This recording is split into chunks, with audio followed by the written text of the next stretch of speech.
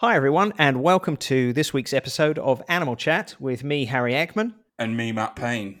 How you doing, Matt? I'm good, Harry. I'm very, very good. Before we get on to something I want to share with you, as last week, we put out, I think, quite a clear message to all our listeners. Yeah, the message that said, please contact us, let us know where you are, how you heard about us, any kind of information. How many responses did we get? Well, let me just get all the responses I've written up on a piece of paper. Not a sausage, Harry. Not one. I mean, I thought I made myself clear. We were clear, weren't we? We were pretty clear. It was contact us on social media. Yeah. Let us know where you are, how you're enjoying the podcast. Just give us a comment, give us a shout out. Let us know you're there so we can shout out back to you. Nothing. Not a sausage. Absolutely ridiculous. I mean, I don't know why I do this, Harry. I don't know why I put the effort. I honestly don't know why you do it either, Matt. I know. Anyway, Harry, moving on to bigger and better things, okay? You will know that earlier this week, it was World Oceans Day. I do know that. So, Harry, guess what? What? I've created you a World Oceans Day quiz. Oh. Our listeners can take part if they really want. And what we can do is you get to choose. There's some yes and no questions you're going to have to answer, okay? Yes. All right. So, was that one of them? That wasn't even a question. No. Carry on. Give me a second. Just wait. Ladies and gentlemen, welcome to Harry's World Ocean Day quiz. Get your pen ready. Why are we listening to You Can Call Me Al by Paul Simon? Why is that? Is that an ocean theme song? So, Harry? Yeah. Do you like that little bit of fade out there that did? That was beautiful. Thank you. Volume very impressive on the old iPhone. So, Harry Ekman, I'm going to give you 4 questions, and you have to answer whether they are yes or no. Do you understand? Yes. Was that one of them? No. Harry Ekman, as you know, you being an octopus expert, there are 300 species of octopus. Yep. Okay, but however, the question is this. Are octopus asexual? Yes or no? Now, give the listeners at home just a second to think about it, because they're going to play along with us. Are octopuses asexual or not? Yes or no? Well, the one I met was. But that's more of a story and less of an answer. Yeah. What do you think? I'm going to say that they are. They're not? No. Now, Harry... It lied to me. Check this out. Octopuses use one of their 8 arms to serve as a penis.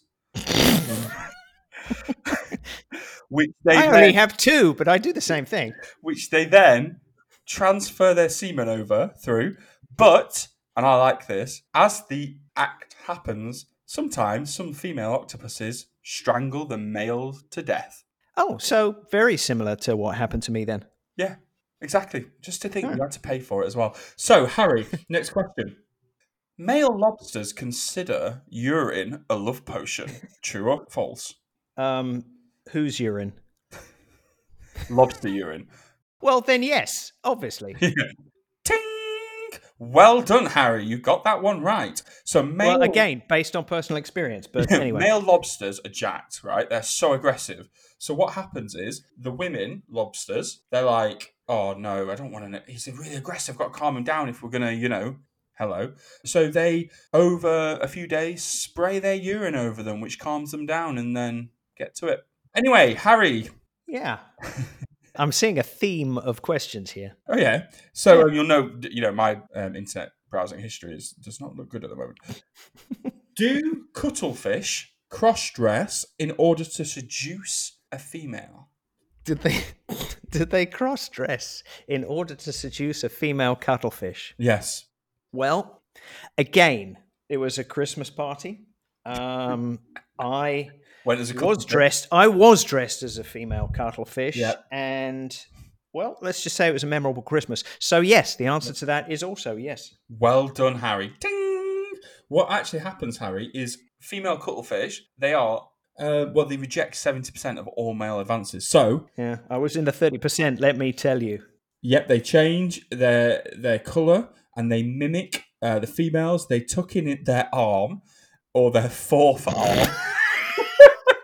It's called. And in the words, they as they have the fourth arm tucked, they then hand over sperm packets to the female. They hand over sperm packets. Yeah, I've got another one.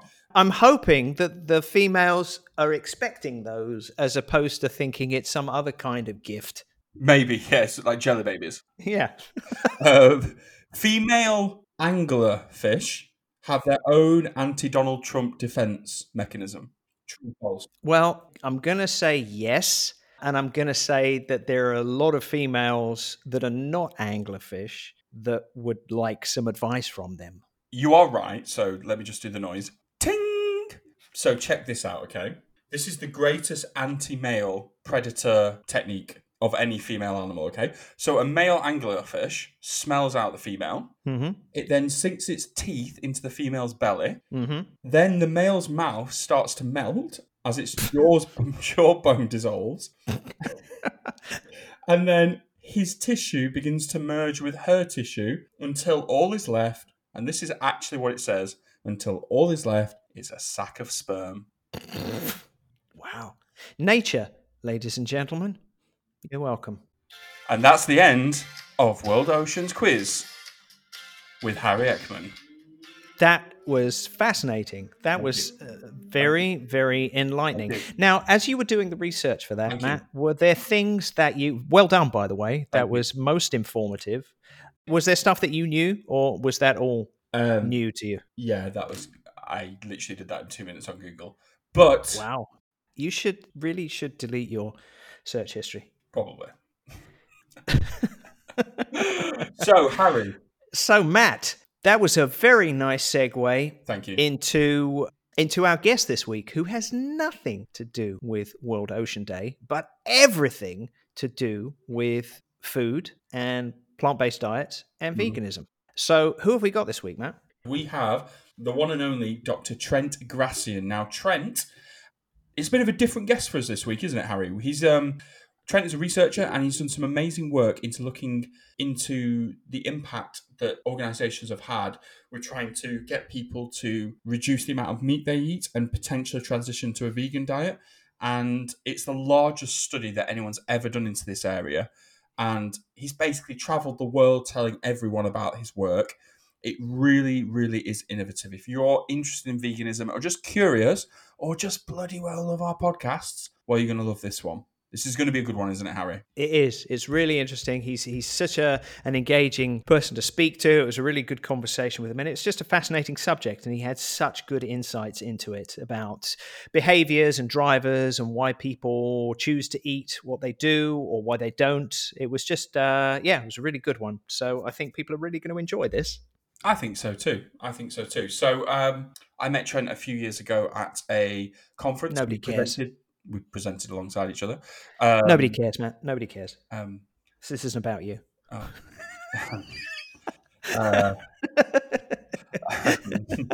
So, change for animals. I'm sorry, Matt. I'm joking. Carry on. That's funny. So, this is episode 10. Is that right? My God, episode 10 already. Yes, episode 10. Hey, Harry. Yeah. This is episode 10 of the Animal Chat podcast with Trent Grassian.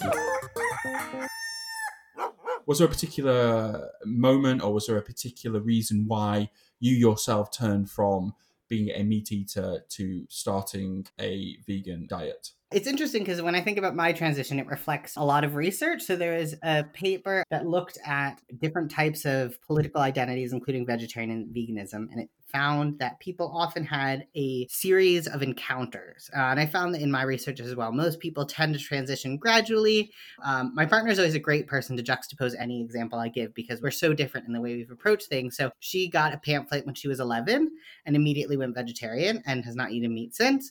Whereas for me, it's always been a bit more of a gradual kind of back and forth thing. So I was off and on vegetarian for almost a decade, which sounds ridiculous when I think about it, but I was because I really hadn't internalized this idea that I shouldn't be eating these foods. On some level, I knew, but as I said, I loved meat. So even when I was vegetarian, I would end up, oh, I really want to treat myself and get this meat. And looking back, I remember often being quite disappointed and thinking that wasn't as good as I thought it would be, but somehow I would build it up in my head again, which probably really relates to our social ideas that these are, the most highly esteemed foods. So for me, it was, I think, a lack of information.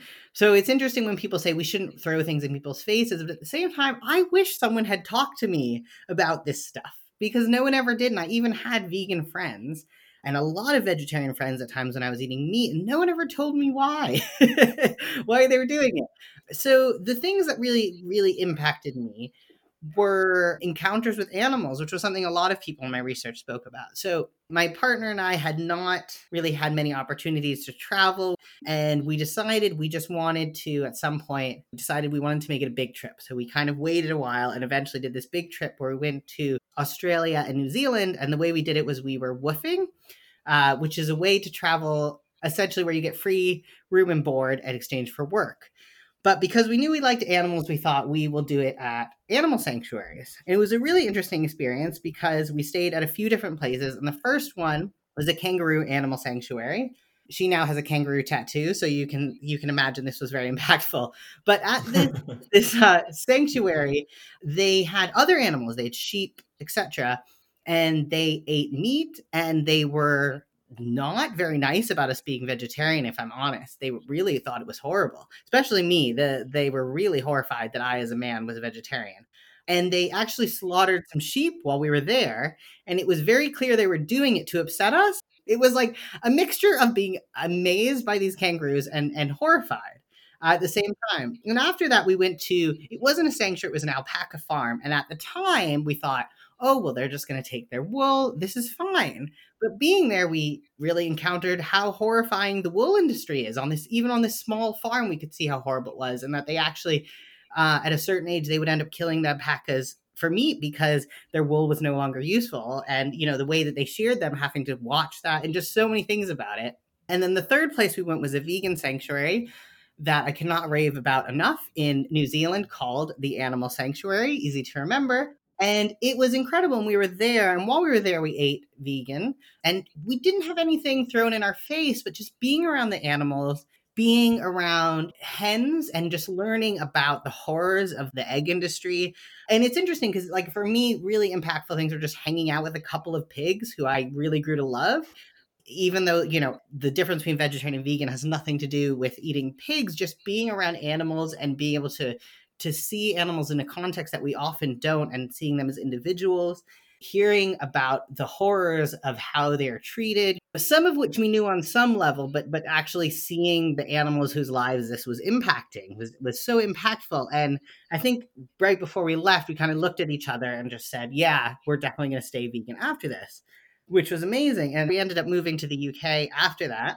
And that's where we got involved with, some other folks through a local group who were interested in animals. And we were already committed to going vegan. But as I said, we were kind of at the 98% stage, I think, because we were by ourselves. There weren't other people kind of normalizing this for us. And we just moved to this kind of small town in the UK where there just seemed to be nothing vegan. And we certainly could have done it 100% straight away. But I think on some level, we felt like we were missing out. So by doing it with other people, then we were kind of able to, not after more than a couple months, really reach the point where it was, this is what we're doing. And why would we cheat on that? And I always say, like, I was a terrible vegetarian for many years, but I find being vegan so much easier because for me, it's about having an ethically consistent lifestyle that makes sense to me. So now I have no problem. I've been in many situations, not in the past few years, because things just better, where there wasn't food for me. And I had, I think we once, my partner's parents were visiting and we went to Portugal and we went to a restaurant they wanted to go to. And I remember we couldn't eat a single thing on the menu And I was so hungry, I'd been walking around all day, and I was just in such a bad mood sitting there. I think we were able to get like a fruit salad, that it didn't occur to me, whereas when I'd been vegetarian, if that had happened, I think I would have perhaps eaten meat, but now it just wouldn't have occurred to me. And I was like, well, as soon as we finish, I'm just going to go get something somewhere, because there's always something you can eat, but just not in that restaurant that couldn't seem to figure out that they, I'm sure, could have made us something. It was kind of a very slow and gradual transition. But then, yeah, I guess about 6 years ago, almost exactly, is when we really committed to a vegan lifestyle. And I think since I've done that, it's hard for me to imagine not ever being vegan. And that's not something that would be in my future. I remember I was at the Brook with yourself at a human behaviour change for animals workshop, and I remember your presentation really well because it seems so, I know it sounds silly, but so original to be thinking of behaviour change and veganism, and the fact that you were looking into doing that. What was it that, first of all, I suppose, made you start to decide to make that connection and to go down that route of veganism and looking into how you can change human Thank behaviour? you. That's very nice, and it's always good to hear if people are interested in my research I've done. I guess for me, it was essentially that I've always been really passionate about human rights, social justice, and when I essentially went vegan and became really passionate about animal rights as a part of that and helping animals, I really was interested in how I could make the most impact. And at the time I was doing a master's, and it's actually funny, the documentary that actually inspired me to do a PhD, it's funny because now it's one I struggle to ever recommend, but it's Cowspiracy. It's like very inspiring, but a lot of the facts in it are not great. But it really inspired me to look into this huge gap in knowledge that we have. And so actually my PhD was in social policy, and I originally thought I was going to look more at the policy side of things. And I went to Brussels, I met with ministers, I did all this stuff, but I realized that if we're thinking about how to change people and how to change diets, unfortunately, things have changed in the past 5 years, but at that time, I really thought there's no chance that we're going to get policy to change in this way. So first, we really need to figure out how we can get more people to change so that we can kind of create this momentum, reach, that tipping point where there's enough people behind this that it's something that they are listening to. Which is definitely, we seem to be moving in that direction, which is exciting. So that got me really interested in that. And I went to actually the Human Behavior Change for Animals conference in the UK. And that's when Joe from HBCA did a presentation using the behavior change wheel. And it was just at the right time when I was trying to figure out what theoretical basis am I going to use? How am I going to try to look at this? And it was just everything I was looking for, because it talks about policy and it talks about, types of behavior. It's kind of like everything just came together in the perfect timing. And I was able to make that work in my research, which was really exciting. Yeah, it's a fabulous bit of research. I mean, it's quite what I find amazing about it. And maybe just for people that don't know, what exactly was the research that you undertook? Because it was something that hadn't been done before. Nobody had looked at it in the way that you did. Yeah, well, yeah, that's exactly right. So basically, I was trying to figure out, what do we need to know and how are we changing people? So it was kind of a very stepped process, and a lot of things fell into place. So the first step was really trying to understand how people are becoming aware of all of these reasons to become vegan. And it was through a friend of mine. She was at Animal Equality at the time, and they were running a campaign called I Animal, which was like a virtual reality film. They had different ones about different issues related to animals. And that was the first time that had been done. And that I found really interesting and inspiring. And she had done a PhD, and so she was really interested in research. And I just thought, this is perfect. What better way is there than to work directly with nonprofits? So I was reaching out to different nonprofits, and I was able to work with several different nonprofits in the UK, which was fantastic, such as, Friends of the Earth, Animal Aid, Animal Equality, Viva, a couple others. And basically, the goal was to look at their participants and follow them over a year and see what they were eating, or at least what they were reporting they were eating, how that changed, what types of goals they had about changing their diets, their motives, and their barriers. And I did this through a survey that I gave out at different points and doing focus groups. And that really helped me, kind of create this picture of what might be going on for these people. And since it was the first time this type of research had been done, I wasn't really trying to figure out in the way that some people use these more complex statistical models and try to say, this is how things are. I was just trying to get a picture and see what types of groups might be out there, what different ways of changing their diets, what might be motivating them, and what are the things that might be making it difficult. It was fantastic the way it all worked out, and I did a lot of work directly with the nonprofit. So I interviewed their staff members and tried to incorporate some of their needs as well, which I think really ended up helping the project because I think they definitely had some great ideas about what was important. So that was something I started in 2015. Is that right? Or is it? Yes, 2015, and I wrapped it up in 2000. Feels like it sounds so long ago. In 2018, I guess, is when I was able to submit my final PhD. And then, yeah, there have been a lot of things I've done since then with presenting the research and kind of sharing it and trying to make it accessible for different folks. It's such an interesting piece of research. I mean, obviously, working with those organizations, especially with animal welfare organizations, animal rights organizations, there's an expectation of how you present the information and how you get people on board to support or change their lifestyle, change their practices, change their eating habits. And yet that was based on, I'm guessing, the opinion of the people that worked in those organizations, rather than what you did was to find out what the people that they were speaking to actually felt about it, what motivated them, how they made their decisions. Yeah, I mean, there's a great quote from Mitchie, the author of The Behavior Change Reel, and she says something like that most interventions are based on what seemed like a good idea at the time, rather than, really looking at research. And a lot of organizations are just very small. They often don't have researchers, people who necessarily have that kind of background. And a lot of times, I think the issue is when we think about changing people's behavior, we think about what worked for us. And also the other issue is it can be hard for people, I think, to go back in time almost. I think it's hard to remember the things that made it hard for us to change our habits.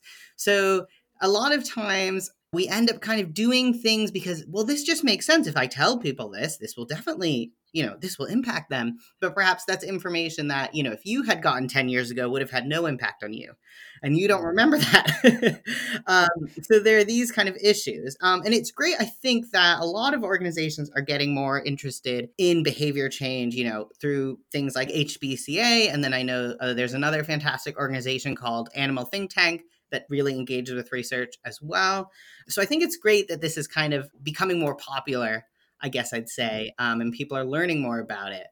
But yeah, like you said, I think it's so important for organizations to really try to understand, starting with, what is your actual theory of change? So how do you think things are actually going to change? What's your goal? How do you actually make that happen? So, your theory of change could be that people genuinely want to be good and help animals. So if we just give them the information, they will eventually become vegan. It could be that it's just about availability. And if we can just get more vegan options out there, that's the only thing really changing what people are doing. So there's different ways we can look at it that way. And I think if organizations can start with kind of that framework of thinking, what do you think is actually the way things are going to change? And then actually think strategically about where you fit into the broader systems and what you can actually change. So these leverage points you can reach into. But a big part of that, of course, is understanding how people do what they do and what motivates them and what makes things difficult. So it all plays a role, I guess. Yeah, I think that's really, really interesting you say that. And what I love about your research is how you really separate into what are the most sort of impactful motivations to get people to make that change, but also how they can actually maintain it and the sort of the reasons why sometimes people don't maintain it. But before I come into that, what I think is really interesting what you just said as well is something I thought for a long time. I think that people in animal welfare, they often fall into the trap of thinking just because something maybe triggered them, or in particular with education, because a lot of people sometimes think that just because something made you research and change your behavior by maybe a picture of an animal suffering, that's going to be the same for other people in society, when actually they need different sorts of interventions to get them to change. With your work, Trent, what were the most important motivations, the most present motivations that made people switch from maybe a meat diet or a sort of part meat diet to going vegan or trying veganism? Yeah, so I looked at a few different motives. Obviously, I couldn't look at every single potential one. Of course, I looked at animal welfare, the environment, health. I also included food safety. So nowadays, this is becoming more and more prevalent, with things like coronavirus right now that, came from animal agriculture, as these things generally do. Financial motives is another one, and religious motives, and I also had an other category. So no one would be surprised that health, animal welfare, and the environment were the most popular. The things I think were quite interesting that I found was that health was significantly less popular than the other two, which is interesting because when we look at most research, it kind of puts health and animal welfare as the number 1 and 2. And generally, it seems like animal motives are more popular, but that health isn't always close behind. So I think that was interesting and suggests that these campaigns aren't necessarily reaching those who are more health motivated, which also lines up with their messaging not being as focused on that. So those were the most popular motives. Most people, they expressed multiple things as being motives. So I think almost half of people included health, animal welfare, and the environment. Very few just said one thing. But there were some differences in who was motivated by what. So definitely people who were vegetarian or vegan or interested in going in that direction were more likely to be motivated by animal welfare and the environment. Whereas those who were continuing to eat meat were more likely to be motivated by health. So what really came out so strongly was the impact of the animal motives. In every area, this was the most impactful. So it was most strongly linked to people meeting their reduction goals and actually the amount that people reduced over that year. Okay. The other thing that was interesting was pretty much every other motive was linked to eating more fish. So for instance, if you're more motivated by the environment or health, you were more likely to want to eat more fish over time, and you were more likely to report doing so. Whereas those motivated by animals were more likely to eat less fish, which was great. And, we know from an impact perspective, I mean, there's nothing more important than getting people to eat less fish, arguably, because it's just so many more animals. And when we think about the oceans and everything else going on, it's pretty horrifying. So I think that's a really, really key thing that I found. Animal motives were also more popular for women and for those over 34, which was interesting. But yeah, so in general, I found the animal motives to be really, really powerful. And one thing that came out of the focus groups was something I refer to as the vegan mind shift, which is something a lot of, I think, ethical vegans will know what I'm talking about. So it's kind of this idea that I can't eat those foods. They're not food to me anymore. So for instance, for me, I always think I'm kind of in some ways lucky that I was a big, big meat eater and I loved meat. Like many years later, meat still looks good to me. It still smells good, even though somewhere, on a conscious level, I recognize all the horrible things around it. There's nothing that would make me eat it, right? So it's this kind of shift in perspective that can happen. And what I really found was that, this kind of mind shift isn't really possible in the same way with other motives. And there's a few key reasons for that. So one is, if you're saying that this is ethically problematic food, you're not going to eat it. Whereas if you're saying, well, it's not good for the environment, that doesn't mean you can never eat it. So for instance, if we think about like using plastic or driving less or eating less meat, these are kind of the messages of environmentalism. It's not about, never doing something generally, because you might think, well, I'm reducing my impact significantly. Similarly for health, the messages around health are often around eating a quote unquote balanced diet or all these things. It's not generally that you should never eat something. So even people who are very healthy might sometimes eat sweets or eat something unhealthy. So this is, I think, one of the things we need to think about with animal motives, because people are definitely going to be motivated by different things initially. But I think as much as possible, if we can tie in the animal message, I think that's what's more likely to keep people with whatever changes they make and help, increase those changes. One other thing I'll mention quickly is the financial motives. I've seen this more and more getting talked about in terms of like, eat less meat, you'll save money. But I always say be very careful, because I found an inverse relationship. So meaning that if you were more motivated to save money, you were unlikely to meet your goals. Those who are less motivated were more likely to meet their goals. So this is a bit tricky. That's really interesting. Do you think that, so you're talking about the difference between people turning vegan or vegetarian and remaining vegan and vegetarian. And obviously that's a really important difference. Yeah. And so one of the things, those of us that work in the behavior change field, there's a situation where you self-justify retroactively. You change your behavior and then you use arguments that maybe you knew previously to justify your more permanent decision. it's kind of like when people quit smoking, it's not like they didn't know it was bad for them before they quit smoking. It's just because maybe their social environment changed, or there was a price hike or something like that. But then when you ask them afterwards, they'll say, oh, well, it was bad for me. But that wasn't a moment of realization. They didn't just suddenly puff a cigarette and look at the horrible lung on the side of the cigarette packet and go, oh, why did nobody tell me? And so I'm guessing with animals, compared to environment and health, that there needs to be a combination of all of those things. Because if you want people to, I guess what I'm saying is, if you want people to stay on the path and remain vegan and adhere to a plant-based diet, then you need to give them enough ammunition, if you like, to be able to justify their own behavior, so that there's less opt-outs. Like you were saying, with the environment, it's kind of like, yeah, I can cut down a bit. With health, well, one burger's not. But an animal, it's got to be there. And I guess it's got to be all of those things. For a lot of people, the animal is important, but if there isn't more to it than that, then they might find a justification. Well, Christmas is only once a year, that kind of thing. Yeah, that's a good point. And that comes into the barriers, which is the other side of the research, I suppose. But I think, there's so much research, I think, that this suggests we need. And I would love to see research that focused on those who'd already transitioned and, followed them over a period of time and see, what helps them stay vegan, vegetarian, etc., or helps them reduce more or start completely cutting out foods. But definitely, I think this was one of the things that was interesting. So I'm just thinking in terms of barriers and the types of things that made it difficult for people over time. And there were several things that were kind of these that could be big enough issues that it would stop people who were very motivated.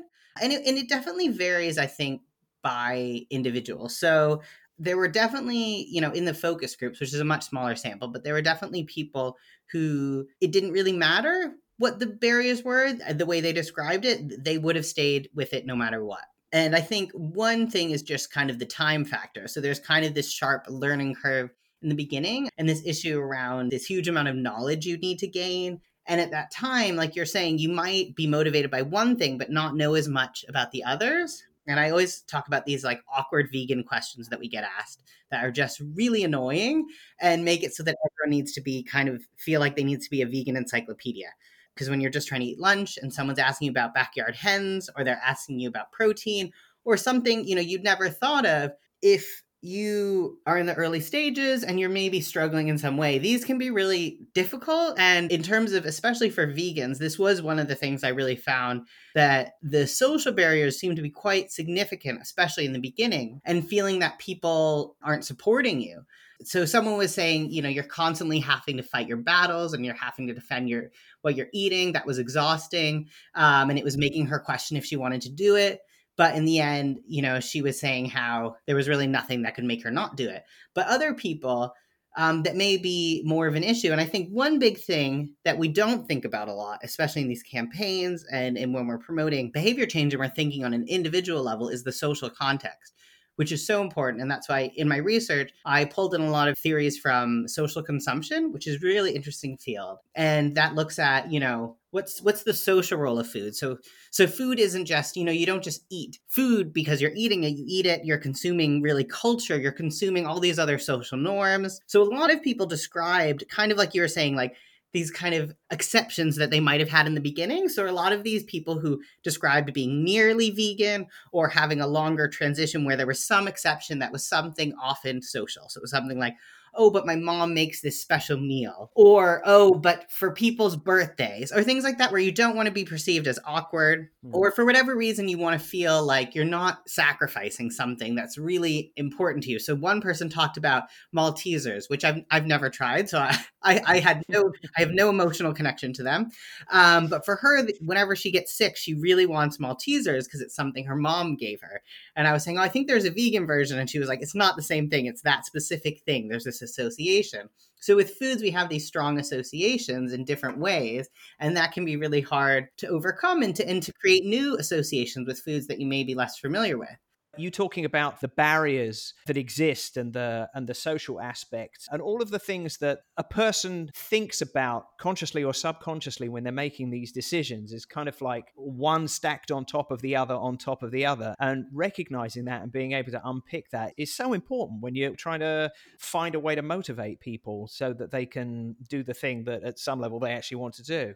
Yeah, no, definitely. And this is actually one of the things that I've written about in my blog and spoken about, is that I think this idea when we tell people it's really easy to go vegan, it's really easy to do that. I think that's a mistake, because for me, I find it really easy because I've been doing it. It's normal to me. But I think in the beginning, it isn't necessarily easy, and that's okay. And I think if we embrace that, it's much better, rather than people being like, oh my God, I thought this was going to be easy and now I'm really surprised. But if we help people with that process, I think that makes such a difference, because exactly like these different barriers, these different elements can really feel like they're piling up. If you're like, you're rushing for lunch and you can't find something vegan, which nowadays seems almost impossible in the UK because there is just so much vegan stuff everywhere. But if you're not familiar with it and you're not looking for it, you're not used to looking for vegan food, and suddenly you're looking for your lunch, you have only a short time and you can't figure out what to eat. And then you finally find something, but it's not very good. And then people are making fun of your lunch or making jokes about it.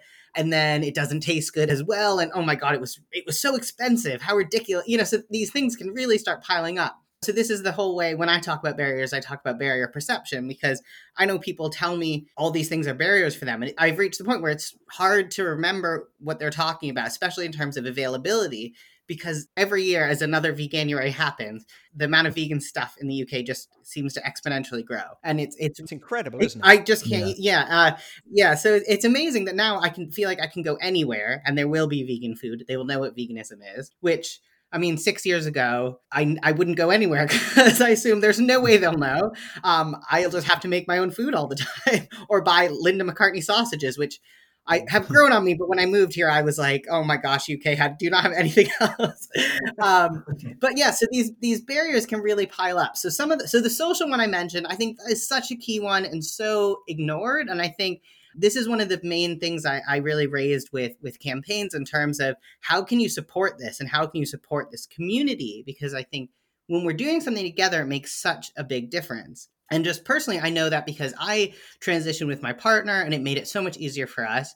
And when we had recently gone vegan and we were still kind of in that stage, we weren't 100%, we were at like, I'd say 99%, but we had those little exceptions, right? Because we didn't want to feel like we were missing out on something. We were doing our master's in Exeter and we got involved in a very new animal welfare group. So a lot of people that we are still friends with today, one of them is actually my housemate, who were interested in animals, but many of them weren't vegetarian, weren't meat reducers, but they loved animals. And we ended up doing a month-long vegan campaign through the Animal Aid Vegan Pledge. And it was incredible because almost everyone is still vegan 5 years later.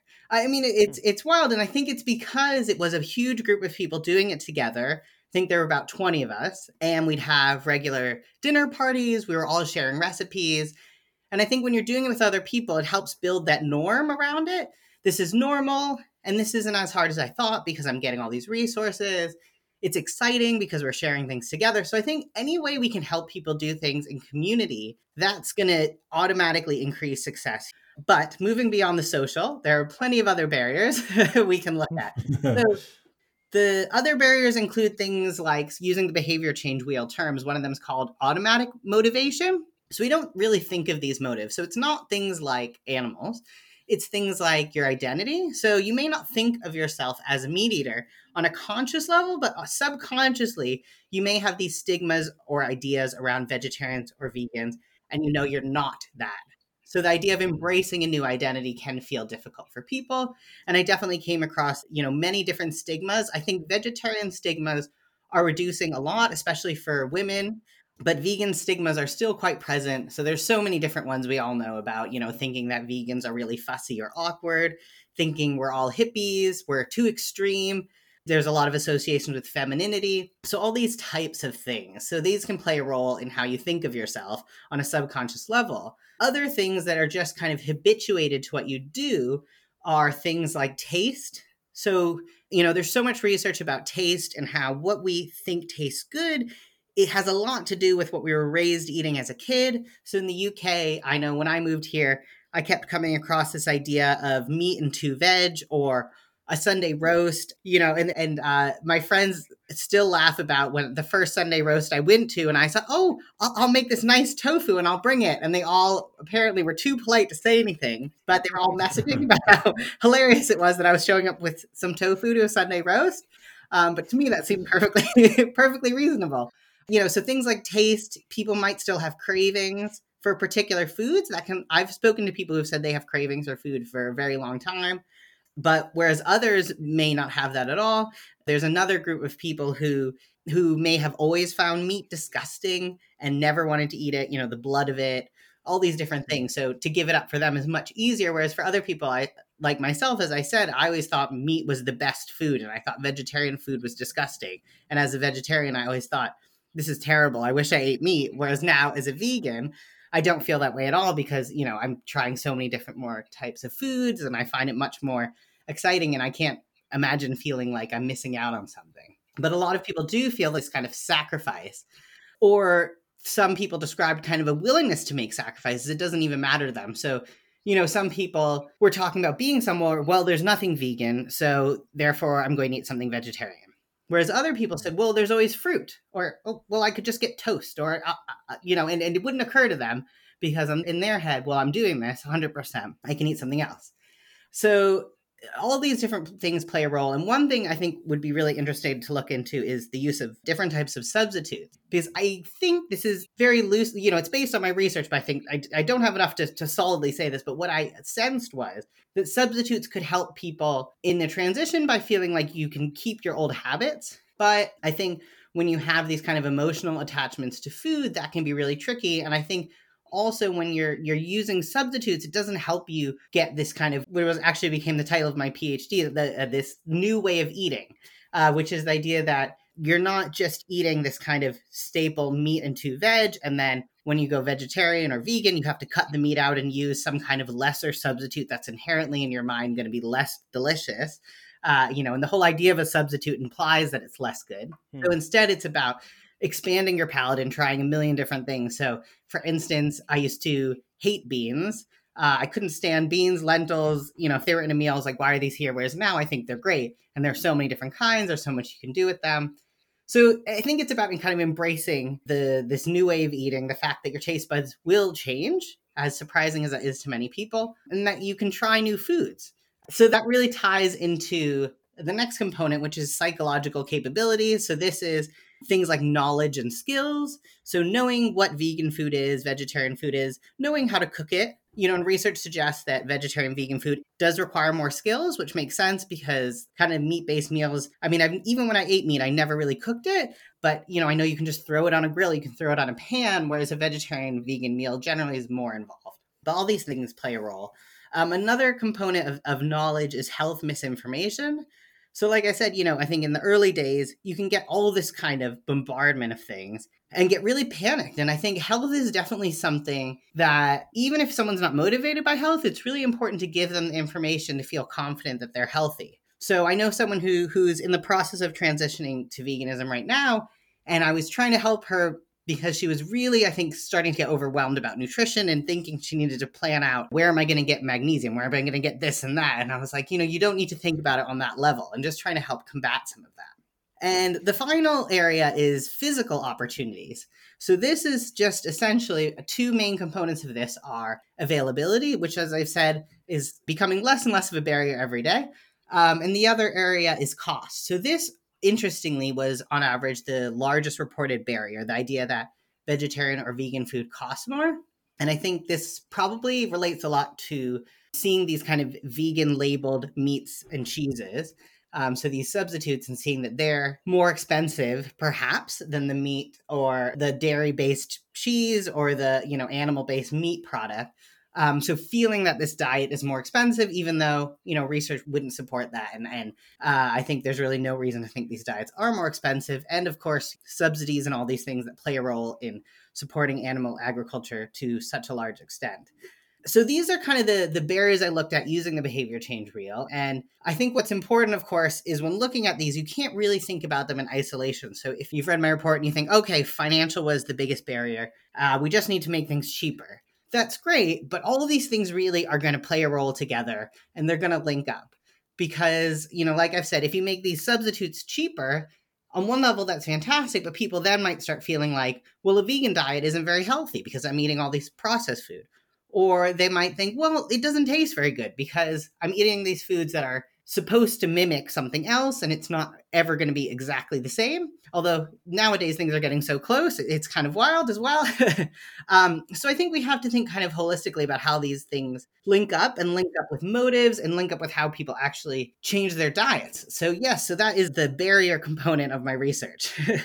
There's so much there, and it's so interesting. And what I think is incredible in what you're saying there is like how interconnected all of those things are. You can focus on any one of those barriers and find a way of overcoming it, for example. But then the fact that it's linked to so many other things.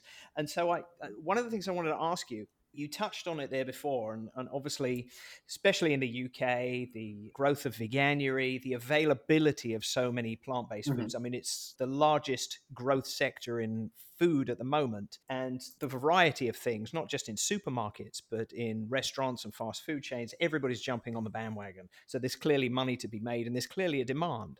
And I understand what you're saying about a vegan burger is not necessarily a healthy option. It's not a change in lifestyle. But that availability issue, that convenience issue, that social acceptability issue, if everybody else is going into Burger King, then now I can, and I can have a burger that's exactly the same as everybody else's. That's got to make a huge impact. And obviously people are still maybe going to want to adapt their lifestyle and open up their palate, like you were saying. But there's got to be a lot of positives with this huge area of growth now, right? Yeah. Oh, 100%. Yeah.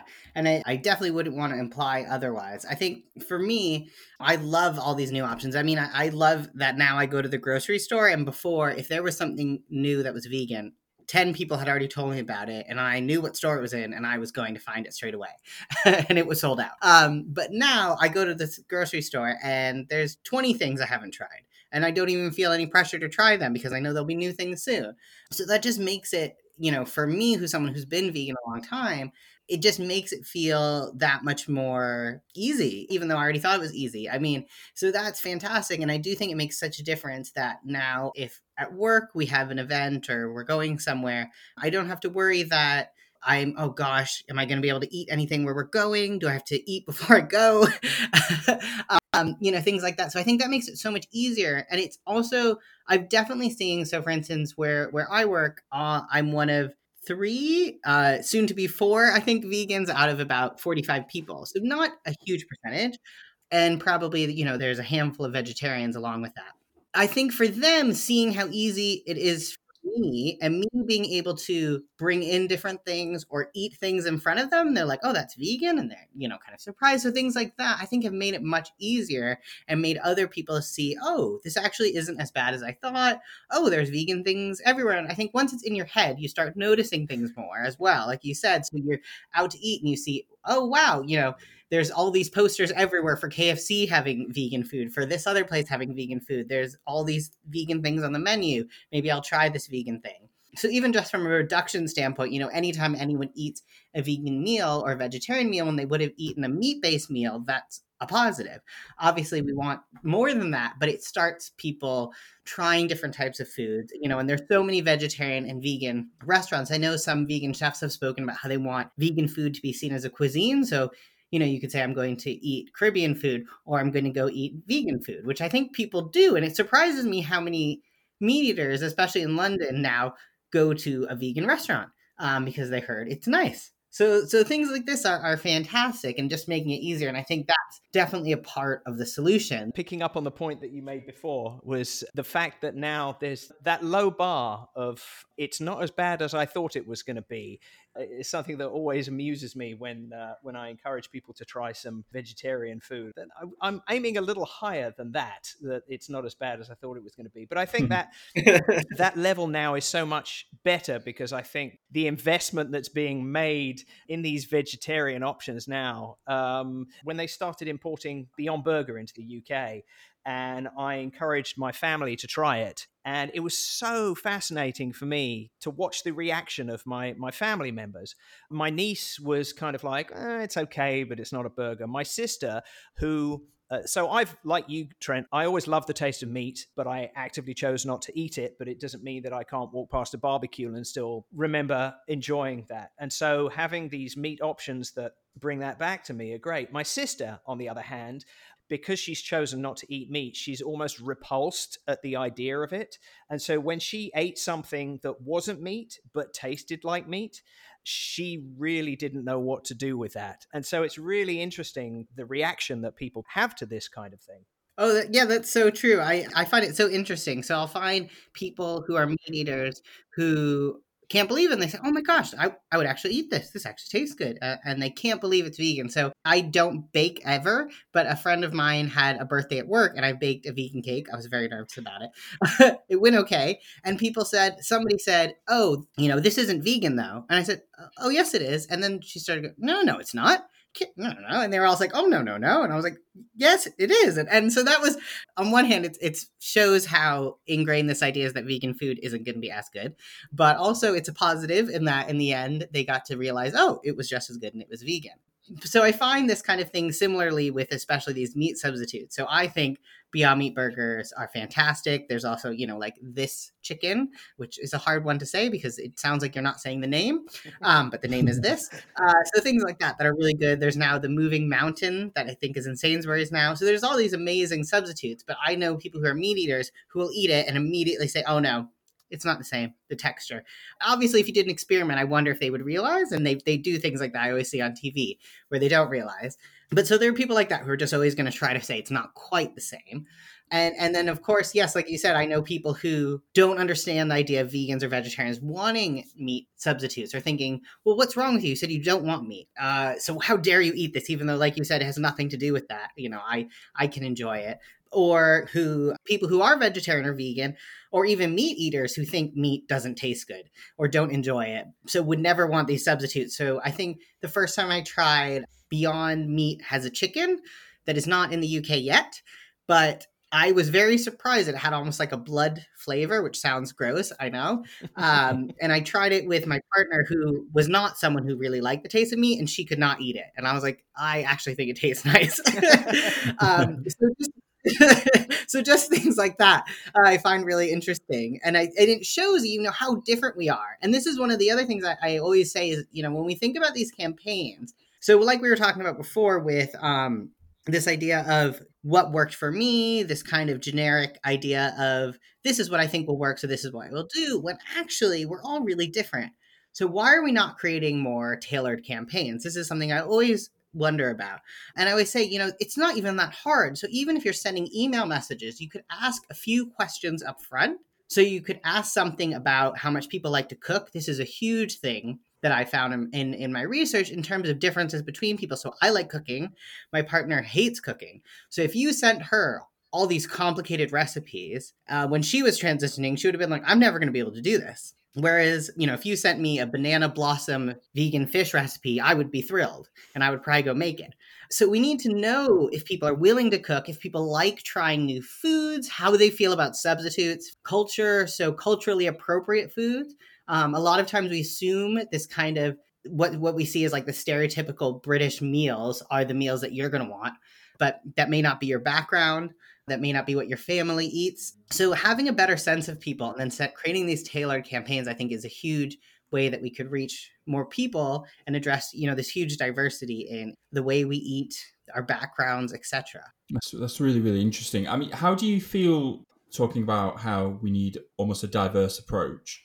Is it frustrating sometimes to find that the media will put on vegan activists who, and I'm not whether you agree with their methods or not, or the way they're interviewed or some of the things they're saying.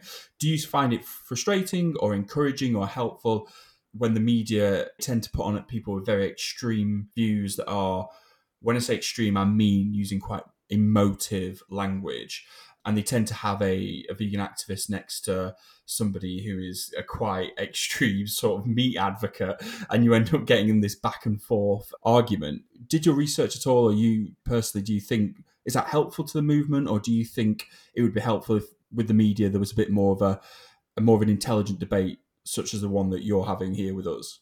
That's a really good question. I think that's something that I've been very interested in and had very different views over the past 6 years since I've been vegan. So if you'd asked me 6 years ago, I would have said one thing, 4 years ago, something else, 2 years ago, something else.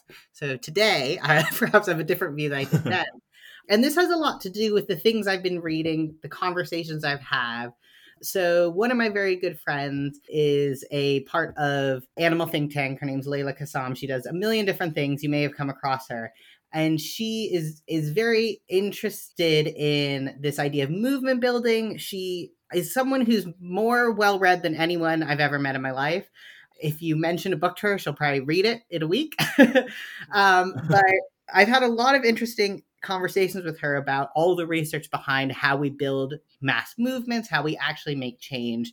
And I've read a lot of books recently on systems thinking, which I think is really interesting. And I think if we combine this kind of systems thinking approach with behavior change, we can be really powerful in what we're doing, because it's about looking at the broader picture.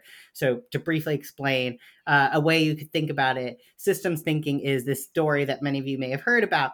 If 5 different people are touching parts of an elephant but can't see what they're doing, one will think they're touching a spear, one will think they're touching perhaps a mop if they're touching the tail, one will think they might be touching a nice sofa, whatever it is. But if we don't all link up, we don't see the full picture. So that's part of it. It's a long-winded way of answering your question, but my thinking behind this is that sometimes we have to look at outside of the animal movement in terms of how society has changed. And sometimes these things that to us seem, at times I've definitely thought were quite extreme or quite turning people off. And there are certain things definitely that I see that I think, oh, that was not great. I do worry about that. But I think in terms of actually getting more people involved and making social change, sometimes we kind of have to do things that are quite uncomfortable, and different types of direct action, for instance, have been involved in pretty much every successful social movement. It's a bit tricky because it is very different than the animal movement in terms of we are not having, pigs and cows as a part of our movement helping us and telling us what they need. So we have to kind of speak for others, which is very difficult. But I think there is, the media side of things. They do often pull in these people who they think are going to turn people off and make us look bad. And sometimes they say things that are not my favorite, to put it mildly. But I do think it is tricky, because I think one interesting I'm trying to remember what book this was from, but it was something I was reading recently that really struck me in terms of when we're thinking about changing the world, and this has to do a lot with back to what I was talking about, theory of change. We really are trapped within the paradigms we're a part of. So we can't really envision a different world very well because we're only experiencing what we have now. So for instance, if people are criticizing capitalism, it's easy to argue against that because we can't see what the world would look like without it, because that's the only world we've imagined. So I think this is one of the things that's so tricky about our movement, about trying to make a difference for animals, is we just don't know what will work, because it hasn't happened yet. So it's all hypothetical. Yeah, so I think this is where I get a bit stuck, because I definitely will see things on TV and think, oh gosh, I think that doesn't look good for us. I think that makes us look really weird. Or a lot of times, there's really sexist imaging, or, really appropriating other people's oppression in ways that is really inappropriate to try to promote a message. And I'm sure we can all think about organizations that do that a lot. But yeah, so it's so tricky. That's what I was saying. My answers definitely change, and there are definitely times in my life where any kind of direct action, I would have said, oh gosh, that is embarrassing. Why are they doing that? Whereas now I'm definitely interested in direct action and thinking strategically, and thinking about, if we can actually think about how people change, how do we get this message out there more? How do we actually normalize what right now seems so abnormal and outside of any idea of what norms are? I mean, for people to imagine a world where consuming meat was no longer a part of our culture, we can't even imagine what that would look like. So it's hard to think how we would get there.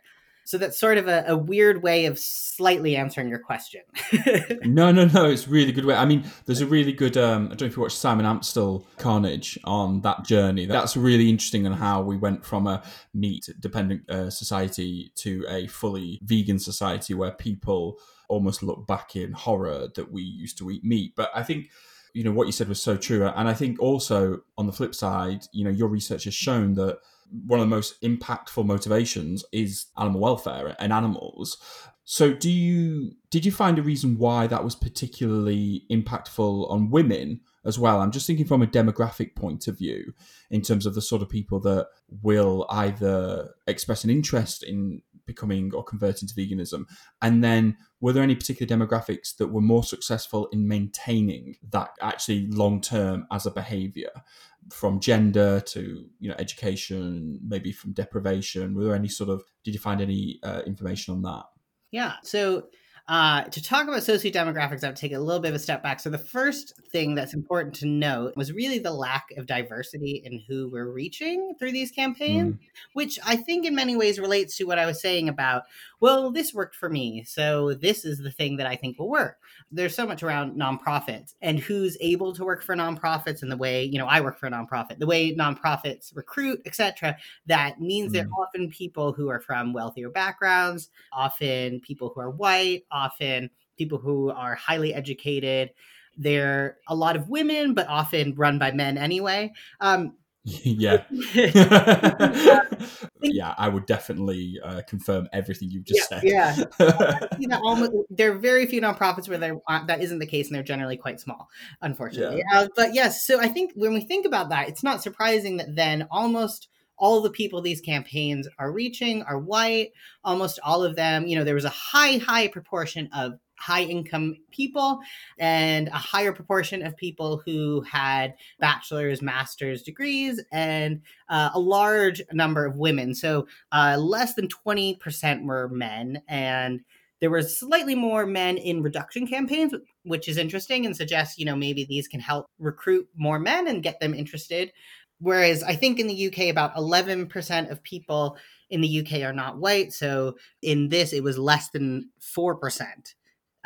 Which is pretty poor.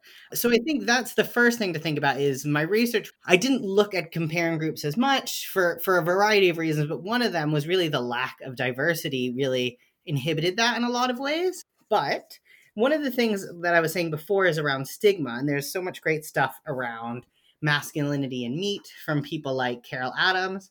So I think that's one of the big factors. And historically, when we look at how people have gotten into eating meat, it's been wealthier people who eat more meat. So much around consumption is modeled on what the wealthy do. And this is kind of how things can trickle down. So that's how meat has gotten much cheaper. So there's a great book by Ben Rogers. I think it's called Beef and Liberty. And it talks about how beef has gone from being this very elite food in the UK to being the British food that everyone eats, or most people. So this kind of thing can happen. So I think that's how, meat consumption has then become more popular. And then people who are higher income now, they talk about this as kind of potentially the second nutrition transition. Wealthier people potentially are now the ones who feel that they have the choice to change what they're eating because they've had this option. And now they are perhaps more interested in changing what they're doing, but also engaging with these campaigns whose messages may be more likely to reflect their own lifestyles, right? So like I said, I jokingly use the example of banana blossom fish, but this is perhaps something that someone from a more wealthy background, perhaps, just guessing, might be more interested in these kind of strange recipes that are very time intensive because they might have more resources to spend on buying different ingredients. They might have more time. So I think these are important things to think about in our messaging. And, there are great people out there who have other types of messaging. So Tracy McQuirter, I'm not sure how you say her last name. I only ever see it in writing, but she wrote a great book called Buy Any Greens. And she has great campaigns specifically for, I think her goal is to get 10,000 Black women to go vegan this year. And she has a lot of great messaging, and she's specifically targeting a very different group than these campaigns who are very general, and they think they're targeting everyone, but in saying they're targeting everyone, you're targeting what is the norm of society, right? But in terms of, Sorry, I digressed from what I was saying earlier, but in terms of masculinity, I think that that's going to be a huge role in why men are less likely to want to go vegetarian or vegan. And every single bit of research I've ever seen suggests that there are more vegetarian women than men. But, historically, men were the ones who were given meat, the best cut of the meat. Women wouldn't always get meat, children wouldn't. So I think it's harder to kind of disconnect this idea of men being masculine. You need to eat meat. What will you do without meat? And I actually had someone say that to me once, and I just couldn't stop laughing. He just said, like, you need meat. And I forget the way he was saying it, but it was very like macho. And I was like, this is hilarious. Like, I can't believe someone's actually saying this to me. He says, great. But yeah, so another group is in terms of age. So interestingly, this was one thing that I was really surprised by, is there were a lot of people from pretty much every age group everywhere in the campaigns. I mean, some of the campaigns specifically targeted university students, and younger people tended to be more likely to be vegetarian or vegan or want to be vegetarian or vegan. And I think they generally did better in meeting their goals, which isn't really surprising when we think about, when you're at a young age, you may be for the first time being independent, making your own food. You may be in more of a kind of a figuring out who you are phase. So it's easier to kind of embrace this new way of eating, this new lifestyle, new identity. It may be more exciting. Whereas I know a lot of people who are in their 60s who always say to me, like, I totally support veganism. It makes perfect sense, but I'm just too old, or I could never change what I do. So I think perhaps as you get older, it's harder to change your habits. They're really ingrained. They just become more and more ingrained. And it's harder to think, oh, well, I there's no point. I'm too old anyway. Especially around health and things. A lot of times people who need to eat healthier just don't seem to be able to do it unless perhaps something really significant happens in their life, and then maybe they become motivated. But age is one of You've just described my mum. No, it's amazing how many people I know who are 60s plus and totally are on board with the vegan message, but it's somehow completely out of their mind that they would even give up meat. Whereas people who are younger, who I'll speak to, who think it makes sense, there's more of an open door often. And it may not be, I'm going to do this now, but perhaps more of maybe one day. You mentioned something, the significantly high proportion of women, and that's mirrored somewhat in animal welfare organizations, where the majority of people that support the organizations, donate to the organizations, volunteer for the organizations, and actually in many cases work for the organizations are women. So that parallel there between people wanting to support an organization and then take that step and become vegan or vegetarian. So it's more than just a food thing, isn't it? And so what do you make of that? Because if it's broader than just your food choices and it's more about an issue that you care about that relates more to women than men, how could we go about addressing that? Yeah, that is interesting. I think it's hard because that relates so much to so many other social things that we're ingrained with, that men are taught not to seem weak, not to have empathy, not to seem emotional, which are all these things that then get associated with giving up meat. So, for instance, a couple people in my focus groups, a couple women described that they had male partners who were vegetarian or vegan, but would never say that, would say something like, I'm plant-based, because it's associated with health. And that seems somehow more okay, especially if it's combined with something like vegan gains or working out and lifting weights. I'm doing this for my health, not for the animals. I mean, it's tricky. So this is one of the areas where I think when we're looking more holistically, we can think about the type of messaging we're giving. So I was at an event where a male speaker was talking about reaching men, and he was essentially saying, well, the best way to reach men is essentially, without saying these words, but essentially to just perpetuate every kind of masculine stereotype you can imagine. So he was showing all kinds of, really masculine, muscular men, and trying to say, you can still be like this and be vegan. And these kind of things really worry me, because we should be worrying about all types of oppression, right? Like, these things are all very much connected. So I think the better way to do this is things like presenting different types of masculinities and linking that with vegetarianism, veganism, and kind of questioning, calling out, and showing how ridiculous this masculine meat thing is. I mean, Carol Adams is constantly sharing these hilarious photos of just the most masculine macho things connected to meat that just look so ridiculous, often so exploitative of women, etc. So I worry when people kind of take these as a given and think, oh, well, we'll just perpetuate this norm I don't think that's helping anybody, that's for sure. And it's not helping us as a movement look like we care about people and we care about making the world a better place. So I think there are definitely ways we can get around this. And I'd be really interested in people trying to explore ways of reaching men that isn't just around being stereotypical in what it means to be male. And I think if there's ways that we can help men get in touch with being empathetic and caring about animals, I mean, that would have so many knock-on effects, not just in terms of hopefully eating less meat, going vegetarian, vegan, but in terms of, the way men can relate to the world, etc. And so, what do you think, based on your research and the organizations that you're working with, and seeing the changes that are happening in food choices and the promotion of veganism and plant-based foods, what do you see as the next steps? What do you think the future is going to look like, and what do you hope the future is going to look like? Oh, great question. Well, it's hard to answer. Nowadays, it just feels more and more depressing. I mean, for vegan food, things are great. For everything else, things are horrendous. In terms of just everything that's happening and climate change, we're all just, I think so many of us are just reaching a point of such despair about the future. So it's hard for me to think positively about the future, but I will do my best.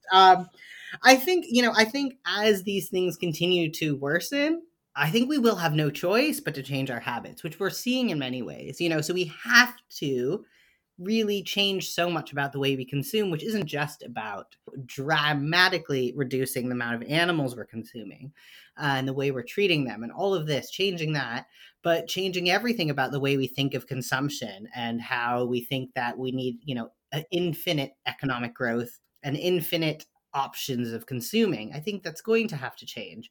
I worry about the ways it could change. So I keep seeing things that terrify me. So one thing I saw recently was somebody has invented something you put on cows that essentially somehow absorbs the methane from their burps or something along these lines to reduce the environmental impact so that you can continue to have ridiculous numbers of cows treated horrendously because you're reducing the environmental impact. So I worry about things like that.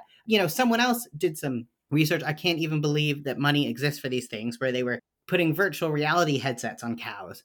And they found, they say, that it made the cows happier. Surely just giving them a better life would be better. But I worry about these types of things that people are trying to do so that we can continue along this incredibly destructive path we're on. But I think in terms of environmental impact, things are just getting so bad, and we have so little time that I don't see how we can keep this up. I hope. I mean, people amaze me in the ways they figure things out, but I hope that we will really have to change things, and eventually government will have to catch up to what everyone else seems to know, that we have no choice but to make dramatic changes to the way the world is right now. And it's hard to imagine what that will look like. But in terms of campaigning and things I would love to see, I think more of this kind of community-based stuff would be fantastic. So definitely FIAPO in India is a great organization to check out for that. In terms of just building the sense of community that in many ways we seem to be losing, where you have local people supporting each other, sharing meals, doing things like this that in the end end up being so much more sustainable as well. So that's something I would love. One thing I would really love is thinking really about this, engaging with research around theory of change, around systems thinking, around all of this stuff that is so important and we've kind of skipped over because we really often don't know what will be most effective, and we have to be flexible around that. So a lot of these nonprofits have strategies that they themselves say, well, we're doing this now because of the way things are, but if things change, then we can do something else. But it's not really clear when they'll know that things have changed enough or what that next step is. So I think all of this really plays a role, and I would love to see more organizations taking a step back to engage with all this research and all this incredible stuff out there. So I know I've already said Animal Think Tank, but definitely check them out. They have some great resources in the UK, and they offer some fantastic free trainings. So I think, these are some of the things I would be really excited about. I'd be really, really love for more animal organizations to link up with more of the human issues and thinking more about these things in tangent because they are also related. So those are like my hopes and dreams in the context of growing despair and impending doom.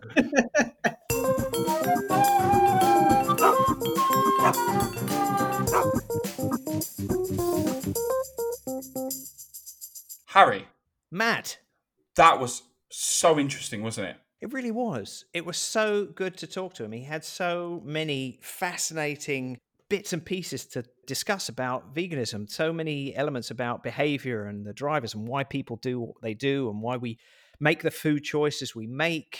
And yeah, it was really, really interesting. Yeah, and I think there's a lot there for both people and organisations to take away with them and to think about if veganism is important to you.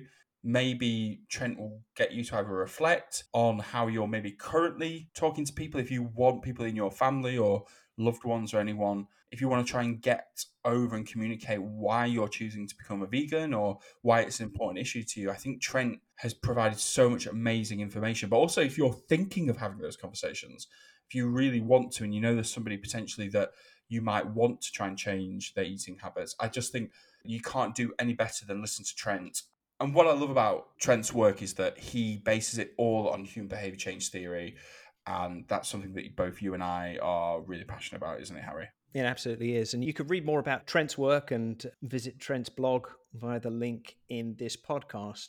But it's, you know what I liked about it so much? It wasn't even so much about whether you want to convert somebody to veganism or whether you're a vegan or not, but the thoughts and the behavior change and the decision-making aspects of what he was talking about are relevant to anybody that's even thinking about changing their diet, kind of understanding your own motivations towards food, towards animals, towards health, towards the environment.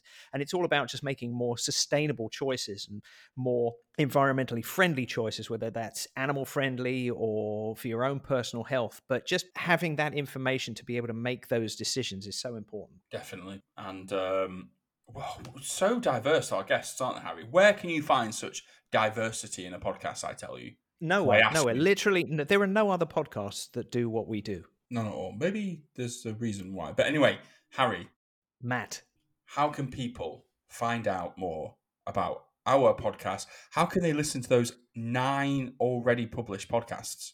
well, they just need to go to wherever they listen to podcasts and listen to our podcast.